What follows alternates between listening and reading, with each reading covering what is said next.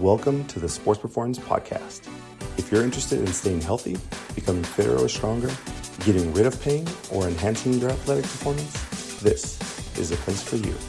We're excited to be part of your journey to better health. Thanks for listening. Hi, everyone. Welcome back to the Sports Performance Podcast, where we have all the superheroes in the house. Woo-hoo. Dr. Steph. Hello. Dr. Marisa, or Super Marisa. What's up? And Dr. Nick, how you doing? It is, you guys will probably listen to this 1 week later, but it is Halloween, happy Halloween. We are all dressed up as superheroes, and Dr. Nick is a physical therapist today. So today's topic, 5 things to know about tennis elbow. I don't play tennis, but I've felt tennis elbow before. Mm-hmm. Dr. Marissa, give me some tips or things to know about tennis elbow. Things to know about tennis elbow. You're not a tennis player, are you, Chris? No, not very. No. Not so first thing to know about tennis elbow is that it's not just for tennis players. What? Yeah, crazy. What? Tennis elbow is just kind of it's a pain on the outside of the elbow or the top of your forearm. And it can happen to anybody who overuses or even uses at all the muscles that bend your wrist backward. So that can be tennis players. It can be, could be golfers. It could be. What about Zumba? We've definitely had a client with Zumba who was dealing with some tennis elbow. It's a real thing. Weightlifters, because they're doing a lot of gripping. Yep. Yes. Factory workers I've seen with it as well. Repetitive motion, right? Hypers. Yeah. Yep. Repetitive motion. That is a killer. But the challenging part is that we have seen tennis elbow in so many fashions. The people who just get it and it's new, and the people who have had it for years. Mm-hmm. Dr. Nick, I gotta say, you are a specialist in this area. People love and hate you in this area of elbow pain. Tell me why. What is it about the concept of this? Is it what causes the pain? There are a lot of different theories on that. A couple of them being that there's kind of a degenerative process going on in the tendon that attaches your group of muscles on your forearm to that outside bone in your elbow. And there's an ingrowth of nerves and blood vessels in there, and it just becomes painful pretty much all the time. So is it constant inflammation? Like, what is the whole process? It has another couple names like lateral epicondylitis or lateral epicondylalgia. It depends how long you've had it, really. It's known to have an inflammation process in the first couple of weeks probably, but then after that, it's not really an inflammatory process. That's crazy because most people think tennis elbow is an itis. Yeah. You got the itis. The itis. It's usually you assume there's a little bit of inflammation in there. But that's a foreign concept, and I think that's important for people to realize because we get the question of, well, should I put ice? Should I stretch it? Should I heat it? Take anti-inflammatories. Take anti-inflammatories, right? Do I take anti-inflammatories because I have the itis? Mm-hmm. So, for people who are listening, just so you guys know, the term itis actually means inflammatory inflammation. Okay, that's actually a good point. That's a good point. So, if you have the itis and you have inflammation, it might be better to do these type of things for anti-inflammatory processes. Mm-hmm. But like Dr. Nick said, sometimes after you get to a certain point, maybe 3 or 4 months, there's no longer inflammation. It's just scar tissue or things that are just kind of jammed in there and giving you pain. However, maybe ice might not work because there's no longer inflammation, or itis or an anti-inflammatory might not work. Correct. And I think that's important for people to understand that if it's gone on for a long period of time, there might not be inflammation present. Correct. So the treatment is going to be so different based on what status you're on. So, Dr. Steph, how do you treat these type of things? So you bring up a really good point. There is a huge difference in how you treat a fresh lateral epicondylitis issue or a chronic, we'll call it lateral epicondylitis issue. Mm-hmm.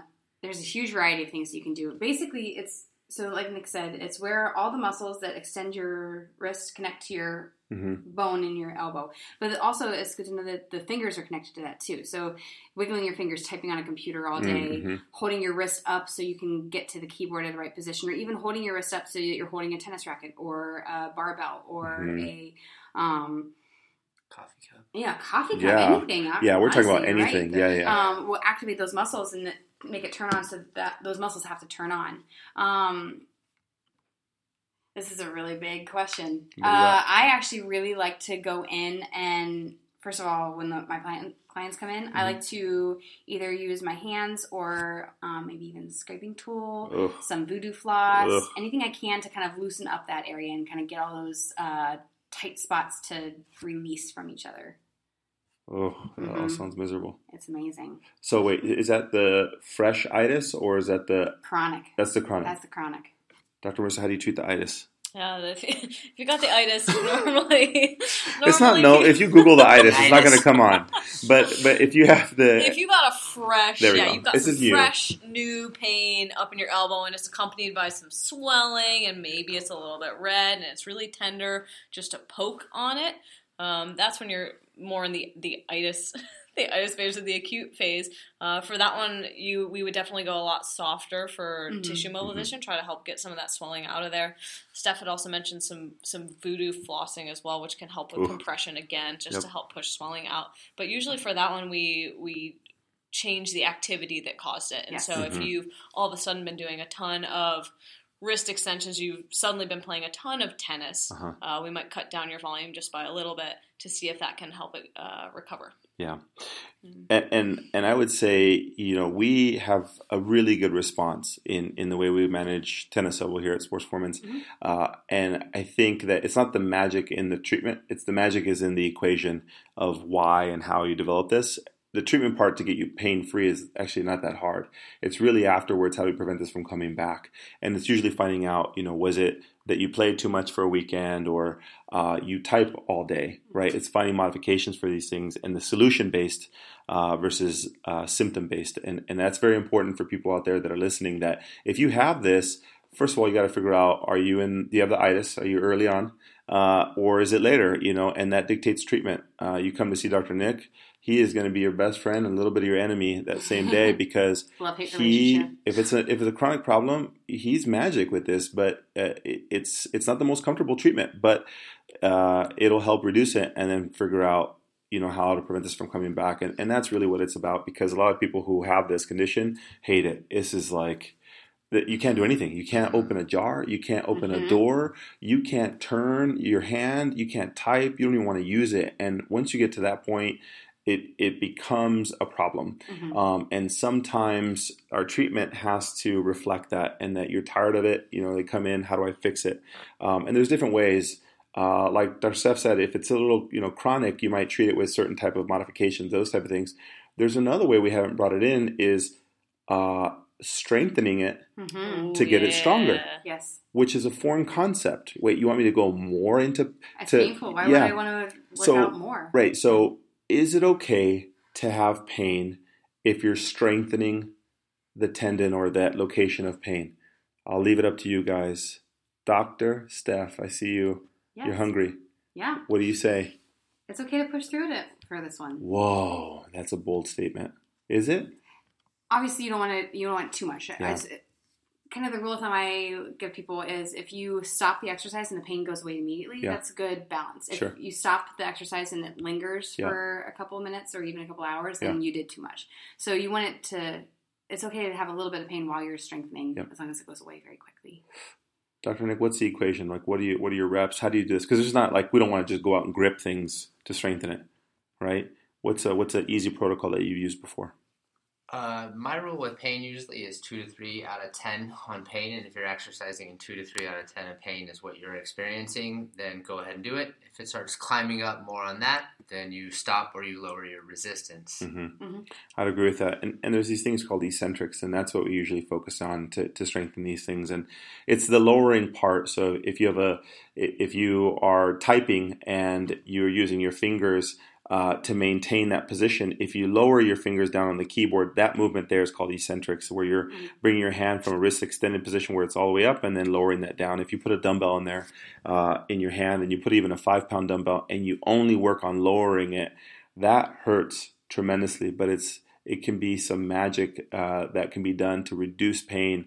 And the reason rationale is that you're increasing the tension on that tendon and increasing, you're actually almost scarring it down even more and creating more blood flow to restart that inflammation process. And that's very counterintuitive, I think, for a lot of people. Why am I making this more sore? You have to rebuild it. You got to rebuild it, and it will come. It will come. Dr. Marissa, have you had success with eccentrics or strengthening? Yeah, absolutely, to both, for sure. So the eccentrics are an easier way, I would say, to target the muscles and the tendons without having to think about having to pull that weight back up. So you can generally use a little bit more weight when you're doing an eccentric, because you don't have to then counteract it. Yeah, for sure. So you can use your other hand to help you get it back up to the top. So yeah, we've definitely had a lot of really good success with that. But it is, like we said, it's painful during. Yeah, and this has to be guided. I wouldn't do just a Google search and YouTube, and that's usually the route we all do, right? You Google it, YouTube it, you try it, and you're like, nah, that didn't work. So, and the last and most important thing is, can physical therapy help with these type of things? And the reason, I know that sounds really basic, but I think there's a large misconception that these things will go away, rightfully so, and I understand that. They do. Yeah, and sometimes they do. My general rule is, if it's lingered for 2 weeks and it's impacting your daily life, not your fitness. If it's impacting your daily life, that's a time where you should make a consult and make an appointment so things don't carry on. If by 6 weeks it is worsened, no better, you definitely need to get in, because once you get past that 3-month mark and it's no longer an itis and it's an tendinosis, it's a tough beast to battle afterwards to get rid of. It's easier to manage if you catch it early. It's so much easier, and I think that the sooner you can get in, the higher the likelihood you can reduce it faster. Would you guys agree? Yeah. Because if you get them in sooner, you're like, oh, it's easy. Stretch this, move this, soft tissue here, and there's your package, and you just go, and I'll see you in a month.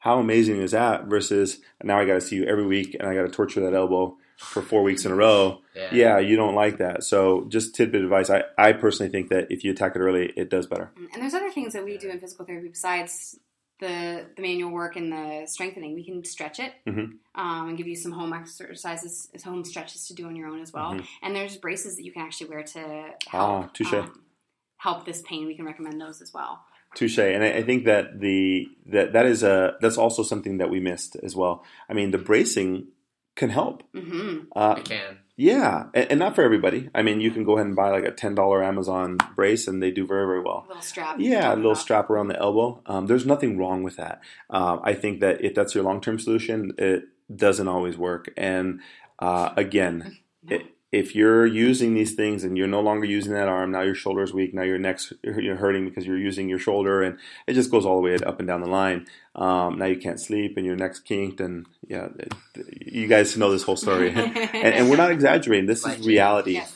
These are real stories from our clients every day in this clinic, and we provide this information so that you're aware and you can beat it before it even happens. That's the main priority here. So we've got treatment-wise, we've got bracing, we said blood flow restriction training. Yeah. Yep. We said stretching, strengthening. Yep. What else? Tissue work, tissue mobility. Oh, tissue work. Yeah. So like self-massage or massaging, that helps. Little nerve glides in case there's a nerve entrapment in there. Some people get that's a different ballgame. Numbness and tingling into their fingers. Is that normal? With this issue, it can turn into that. Ooh, is it superficial radio?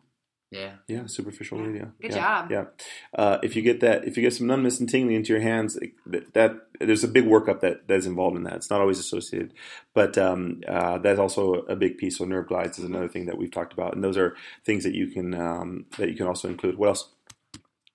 What about modalities? Does ice work? In the early stages. Oh, early stages. Ice, yeah. I think ice can help in pain in the later stages too. Pain-wise, but inflammation-wise. Sure. Ooh, here's a question for you. Yeah. What do you guys feel about heat for this? in the later stages if you like it, sure. Yeah. I agree. I would say you're right. I would say, use the heat to feel better and loosen it up. Yeah. But it's not the solution. No. I'll be very upfront. Yeah. Solution. Yeah. What else? Those are the mains. Modifying the activities that cause Modifying the activity. That is underneath the whole pyramid of what we just provided you.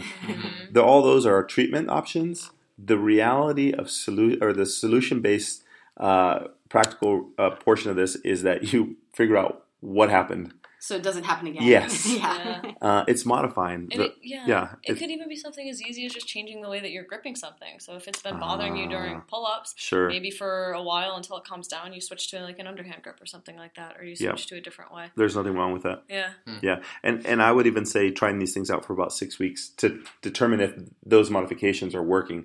Because you can try it for a week and not feel any results. But the reality is your body has it's come to that point for so long. It eventually, you can't just expect it to change right away. So there's localized inflammation or whatever it is, and you got to change that. So if somebody who types for a living, you got to change out the way that you have your ergonomics, and it's a fancy word for your setup. Yes. It's a fancy word for your setup and your keyboard and everything else. And I think that can make a dramatic impact too. So, Dr. Marissa, that was the best piece of advice: is changing and modifying their world. And those are the 5 tips. 5 things you need to know about tennis elbow. We hope you enjoyed this episode. Thanks for tuning in, you guys. We'll see you next week. Later. Peace. Out. Now.